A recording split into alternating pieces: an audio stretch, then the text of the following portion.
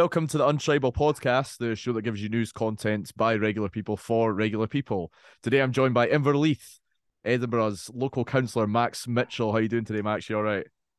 I'm grand, thank you. How are you doing? Yeah, not too bad. So, Max, I've usually got some extravagant introduction for my guests, but aside from being a relentless enthusiast for the greenery in your area, such as Inverleith Park and the pathways on the Water of Leith, I couldn't find much else about you, despite being a positive thing that is. Tell us a bit about yourself. Sure. I'm Max Mitchell. I'm a councillor for the Inverleith ward. For those that know Edinburgh, that goes from Blackhall out to Warriston and then Drylaw down to Dean and then everywhere in between, including Inverleith itself with our glorious park that we have. I've been the councillor for 5.5 years now. I was elected in 2017 as Edinburgh's youngest councillor. I'm now only just in the top 10. But out of 63, that's okay. Nice. Um, And yeah, sorry, go on. no, I'm not sure what else to say. I'm my group's culture spokesperson. So I do the culture committee, and I'm also the health and social care spokesperson because I sit on this thing called the Integration Joint Board, which I won't go talk about too much because your listeners might switch off. Fair enough. And what was your journey like into Scottish politics? What sort of brought you into politics in Scotland? Um, Gosh, wow, that's one I could go on for a little bit. I'll try and keep it concise. So I suppose at the very start, if you can say it. So at school, I was on the catering committee and the charities committee, and I was on the school council.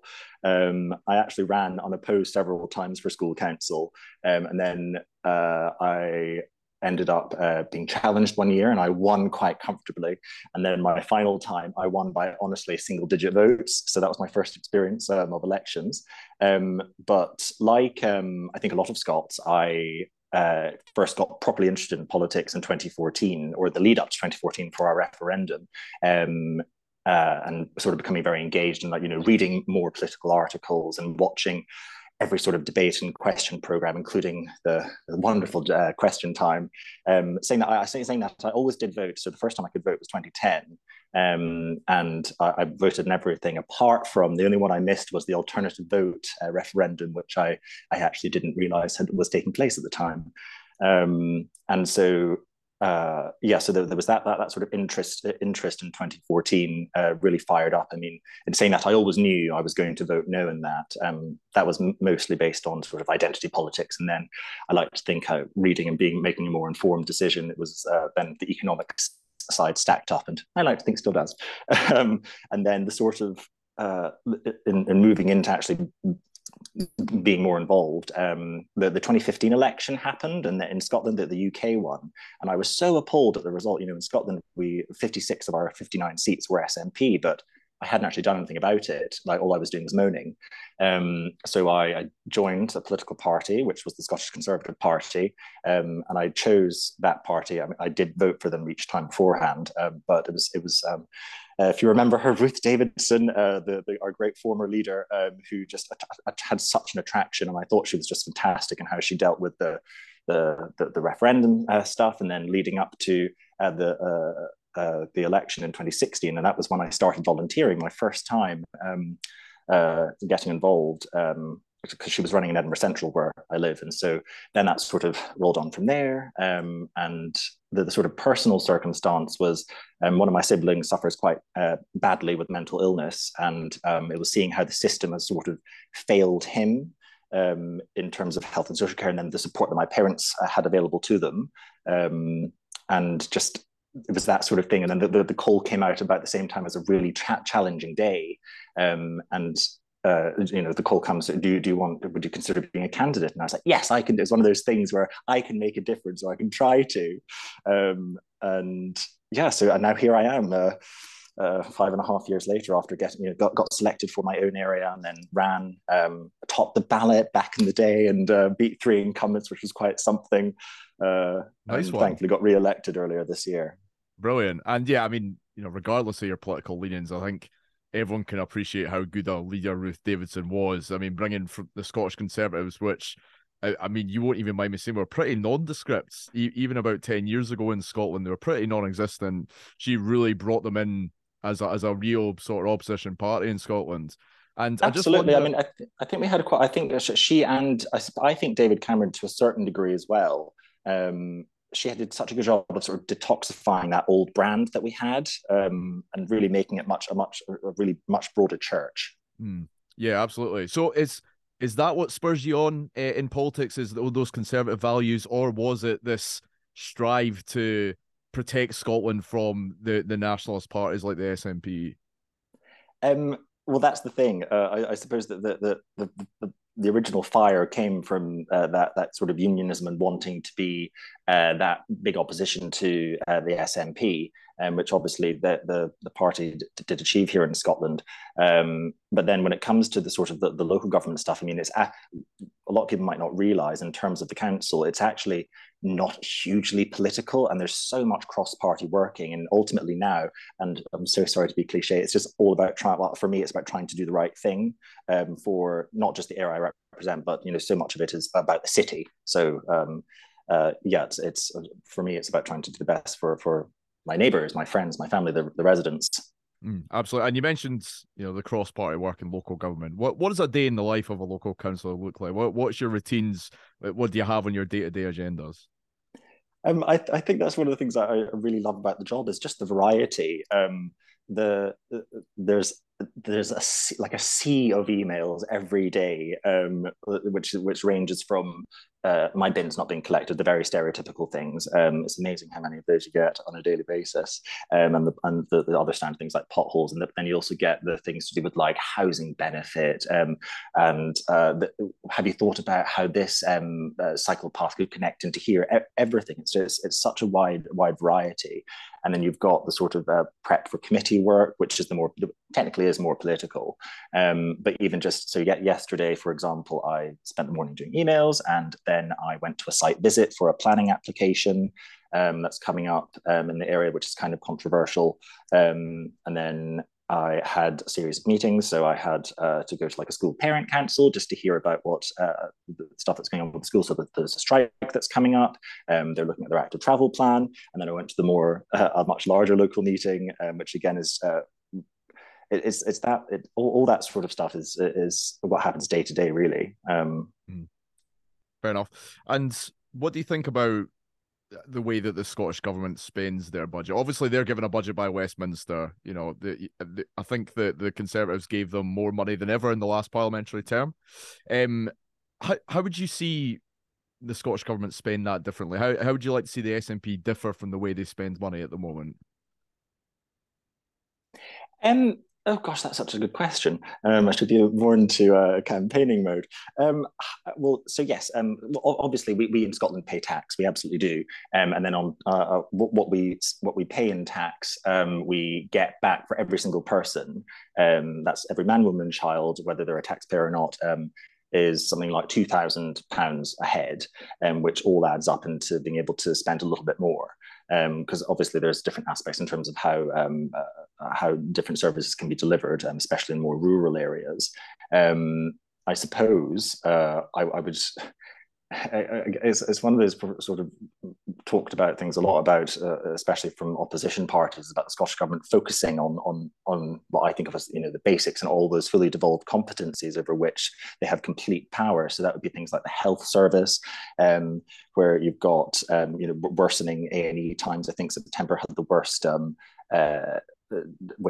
some worse statistics on record. I mean, there's things to do with cancer waiting times where I think the Scottish government set their legal target, but then they've only actually met it a few months in a row, which was back in 2012 or something like that. And I think we've got the nurses' pay issue was coming up as well with the strike there. And then you look at education, which again is, Scotland used to be held in such high regard, and now we've got 1,600 fewer teachers compared to when the SNP first came into power. And then the attainment gap's wider than it's been for years and years. And education and health, those are both two entirely devolved things. And then you've got I think people hear enough of the national slogans about the money that's been out. Is it 20 million, 30 million has been allocated for an independence referendum, when I don't think that I can understand why why nationalists want to do that, but I don't think it's a priority right now, and that money shouldn't be used for that. And so is it a case of saying where is this money going? Like you're getting all this money from Westminster. Is it a case of questioning, where is this money going because of all these targets that you keep missing? Is that what you're saying? It just sort of seems like, I remember I think it was in the election campaign last year where the First Minister admitted taking her eye off the ball in terms of, I think that related to drug deaths, which that was drugs, yeah. That was drug deaths, and so Scotland's obviously the drug deaths capital of Europe now, and our alcohol-related deaths are the worst in the UK anyway, and it's that all that sort of stuff which is just trying to make the lives of everybody in this country better. And if you're focusing on trying to just only constitutional change, which they obviously portray as being a silver bullet for everything, when I don't think that's reality, and will make everything so much worse, especially for the poorest and most vulnerable in our society. Mm. And when people think about politics, they often think about the national issues that we've been talking about just now, national health issues, stuff like that, stuff that you hear about on FMQs, for example. I'm wondering how sort of intertwined local and national government is. Like how much of what happens at Holyrood or Westminster actually affects you, and what are you looking out for when you watch these programs as a local councillor? Well, we've literally just started the budgetary process in the council, and this coming financial year at the moment, I'm not sure how today's the autumn statement, how that's going to change anything. But at the minute, we've got nearly £80 million worth of cuts coming next financial year.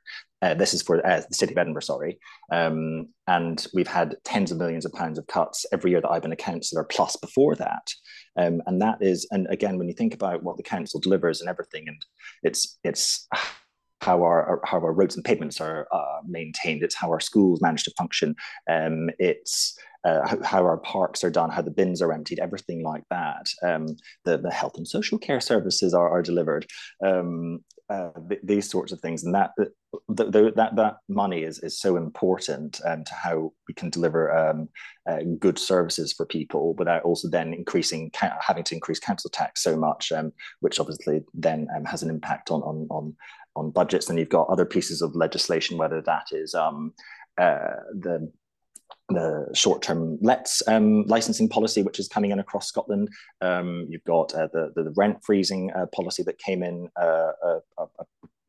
last month, I think, and all these, and how another big thing that's happening this month as well in the council is to do with housing, and that's the local development plan, which might sound a little bit dry, but it's basically the statutory document against which you can decide how and where you develop in Edinburgh, and that's being done at the end of this month. But no matter what the council decides, the Scottish Government can then just pick it apart and decide to change X, Y, or literally whatever it likes, which is quite concerning. So that's interesting. Well, we'll come on to the sort of rent controls in a minute, but I just want to bring you back to the SNP. And speaking of them, they seem to have created this sort of movement through demonising Westminster and, these conservative governments that large amounts of Scottish people didn't vote for. And I think, maybe not as a direct result, but at least somewhat of a result, they take quite a lot of stick up here as Tories in Scotland. And I'm wondering how you feel when you hear things like the First Minister saying, "I detest Tories." And although she backtracked a bit and said, "Oh, it was Tory values," but I think we all knew that there was a bit of meaning in there. I just wonder how you feel when you hear these things in the media. So I've only I've got quite a short political career so far, in 5.5 years, but there is a difference, first of all, between the sort of theatrics in like our main chamber, for example, and in the council, and we're all banging desks and booing each other and stuff like that. But then you're then having a cup of tea and laughing at lunchtime with those same people in different parties, and absolutely, I think in terms of what the Scottish Government does and always blaming Westminster, I think that I personally feel that that's such a cop-out. As I've already touched on, there is a huge amount that is devolved, that they have full control over legislatively. If you, like I've already said, education, health, justice, culture, economy, our environment, housing, all these things are fully within their competence. Because they're failing to deliver any well on these things, it's much easier to deflect and to blame other people. Because obviously, we're a country within a country, that we're a devolved administration, but we are ultimately the most powerful devolved country in the world. We've got tax varying powers. We're getting more and more powers over like benefits and that sort of thing. And the powers are there to change lives, but they just don't want to do it. They constantly shy away from scrutiny, and even when there are valid points being made, it's always deflection. It's deflect. That's how I will see it. When it comes to comments like detesting Tories, I'm sure I could make a flippant comment as well about detesting her equally. But again, I think it doesn't really help. I mean, I think in particular in Scotland, I think across the UK, the Brexit sort of stuff has caused quite a bit of division. And I think that's even truer here. When you look at just like, if you think back, if you can remember 2014, it was so awful. Like every single conversation would turn to it, and it would get so heated, and then it just rears its head all the time. And I don't think that sort of, the language like that can be quite inflammatory. And even if it's a throwaway comment, and she can try and reference the context that it was in or what she really meant, but all of our words do have consequences, especially when you're in such a big position of power. But for me, political differences are literally that. I mean, I've got plenty of people I would consider friends actually in other political parties. In fact, I quite notorious. My friends always remind me that I went out with a very prominent nationalist in 2014 at university. But he and I didn't tend to talk politics very much. It was more just in case. Brilliant. And thinking along those sort of the brutal language that is occasionally used, and you talked about the sort of divisive nature of Brexit and the Scottish independence referendum that perhaps has contributed to that. Do you think we need to take a bit more careful approach when we're talking about politicians? I'm talking in terms of like their mental well-being, or do you think the scrutiny, give or take, is fair enough given the amount they're paid and the way they're paid? So what do you think? Gosh, that's a really good question. I can reference personal experience mostly, and so I think that in some ways those of us that either work in politics or are politicians of different levels, whether we're councillors or MSPs or MPs, we sort of, in a way, we sign up for it. I think, but that is more about the scrutiny of our of us, of what we're doing, of our decisions, not about us personally. And I think it's the same in sort of activists. I think there's you can sort of challenge activists and ask about their thinking, but I don't think it should ever really be personal, because then it is awful. And I think that when you look at people's MPs and MSPs have a wonderful team of staff behind them, and in a way that I suppose the staff can sort of protect their elected member from that. In terms of being a councillor, it is me behind that receives that email, and so if someone is having a particularly bad day and wants to take that out on me, I mean, I don't tend to take it personally. And they're upset about a situation, so I would try and deal with that. I've only had a few vague threats, but that's okay. But I think we've always got to remember that everyone is a person. I mean, it's one of those. Is it cliche to say? We're all people behind it, and ultimately, I do believe it that we're all trying to ultimately achieve something better for our constituents, the people of our city or country, and we all just sort of believe about getting there a little bit differently. And that's the same for the council chamber, the Holyrood chamber, or the Westminster one. And do you know any local councils that have struggled with mental health because of threats or whatever? Or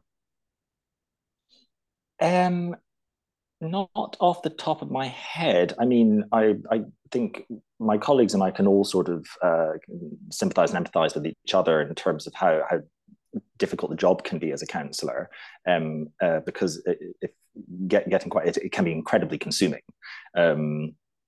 But I mean, just a few months ago, a Lib Dem colleague of mine, he was actually physically assaulted. It wasn't his mental health; he was attacked. Just when he was out, it wasn't even in the campaign. It was afterwards when he was doing a follow up piece of literature, and he was assaulted in the street. Not super violently, but he was attacked, Wow. which is terrible. I have been shoved before physically, uh, twice in a few years. But I think some people can be so enraged about politics. Sometimes people can get very wound up. But I don't think physical violence is ever necessary. And in terms of the mental struggle, I mean, it is difficult, and I suppose we can all sort of share that and try and talk about it. It can be tricky at times. Yeah. Absolutely. And you mentioned rent controls just earlier there. I was wondering how, you think the rent freezes affected your constituents in your area, and what improvements do you think you could be done? Or do you think it's a fair enough policy that's been brought in? Oh, so yeah, that was a piece of legislation by the Scottish government, which was done. I can't remember if it was last month or the month before, but it was done very recently anyway, and it was all quite rushed. That was done by the Scottish government, and from what I remember, it was a very rushed piece of legislation. It originally started out as the minister Patrick Harvey that introduced it, the Green one. He had said a few months ago, like it wasn't going to be workable and it's going to cause more harm than good, because I think the Scottish Labour Party trying to introduce it. Then lo and behold, here comes this announcement, and then the legislation is published, and it was all within a week, and then the vote was within 24 hours. And that was without a consultation. And I really don't like legislation being rushed. The job of our legislators is to create good, competent pieces of law, regardless of the intention. I do not doubt the intention is good, but it has that unintended consequence about it. So in terms of what the implication is, I mean, in the sort of the smaller sense of the examples I've got are just, I've got constituents who are saying that it's not working for them, or not going to work, sorry, and they're taking their, in these cases, it's flats off the market. I've got a handful of other cases, and these are flats as well, where they've got problematic tenants, and the legislation involves a moratorium on evictions until the 31st of March, so the end of the financial year. And that sort of sits with the rent rise thing as well, and it's all that sort of thing about just it, particularly about the impact on the supply, where we've got such a terrible demand, or when I say terrible, enormous demand for housing across all settings in Edinburgh. And I think that's the thing where you're sort of adding fuel to the fire potentially, because there wasn't a consultation with any of the sort of sector, and I say like sort of landlords, people representing landlords, because then you've got the example, I've forgotten the name of it was something like Lord Hoey or Hoy has pulled now his £1 billion investment to 11,000 affordable homes. And considering how badly we need affordable homes right across Scotland, the previous target of the Scottish government was something like 50,000, which they didn't meet. And now we've got that being withdrawn, and the fact that even if that is just on hold for say 8 months, that is 8 months lost in what is actually a really long process for development, because you've got to go through the planning stages, and you've got to actually, depending on the site and its complexities, and then the legal agreements, the actual construction. So it can be anything from 2-3 years up to 5, 6, maybe even longer years. And that's particularly true here in Edinburgh, where we're the most expensive place in Scotland to buy and to rent. And I think we're the second most expensive in the UK after London, something like that. It wouldn't surprise me, yeah, to be fair. I mean, housing living is here. I know. So I mean, yeah, I mean, it was all very rushed, and I think we're seeing the implications of that, both in the few examples I've got here, just as a councillor, versus what we see nationally, from that massive investment being withdrawn. Sure. Well, that's interesting, because the way I seen it was the concerns about supply were very much the long term, concerns. If you look like Stockholm, for example, where they're seeing records waiting lists for rented accommodation in their city. If you look at Berlin, they're now getting what's called like a grey market. So like landlords are saying, oh, we'll charge you ridiculous amounts for things like kitchen appliances or like your furniture and stuff like that. And it's increasing in different ways, and you're getting this imbalance of the sort of rented control sector and the privately controlled sector. But with what you're saying, these are immediate short-term impacts. Is that correct? Yeah, I mean, I can remember. I can remember when the legislation was being introduced, and those kinds of continental examples were being given.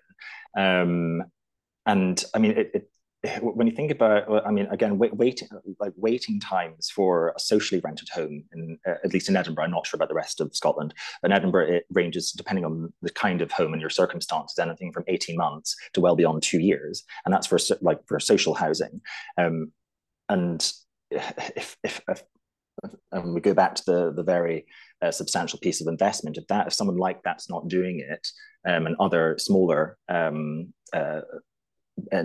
bits of investment aren't taking place either, then that's not going to help our situation here in Edinburgh, where where our population is constantly growing. It's anything from 2-3 thousand, I think, a year. I mean, more recently, some say it's as many as nearly 100 a week coming.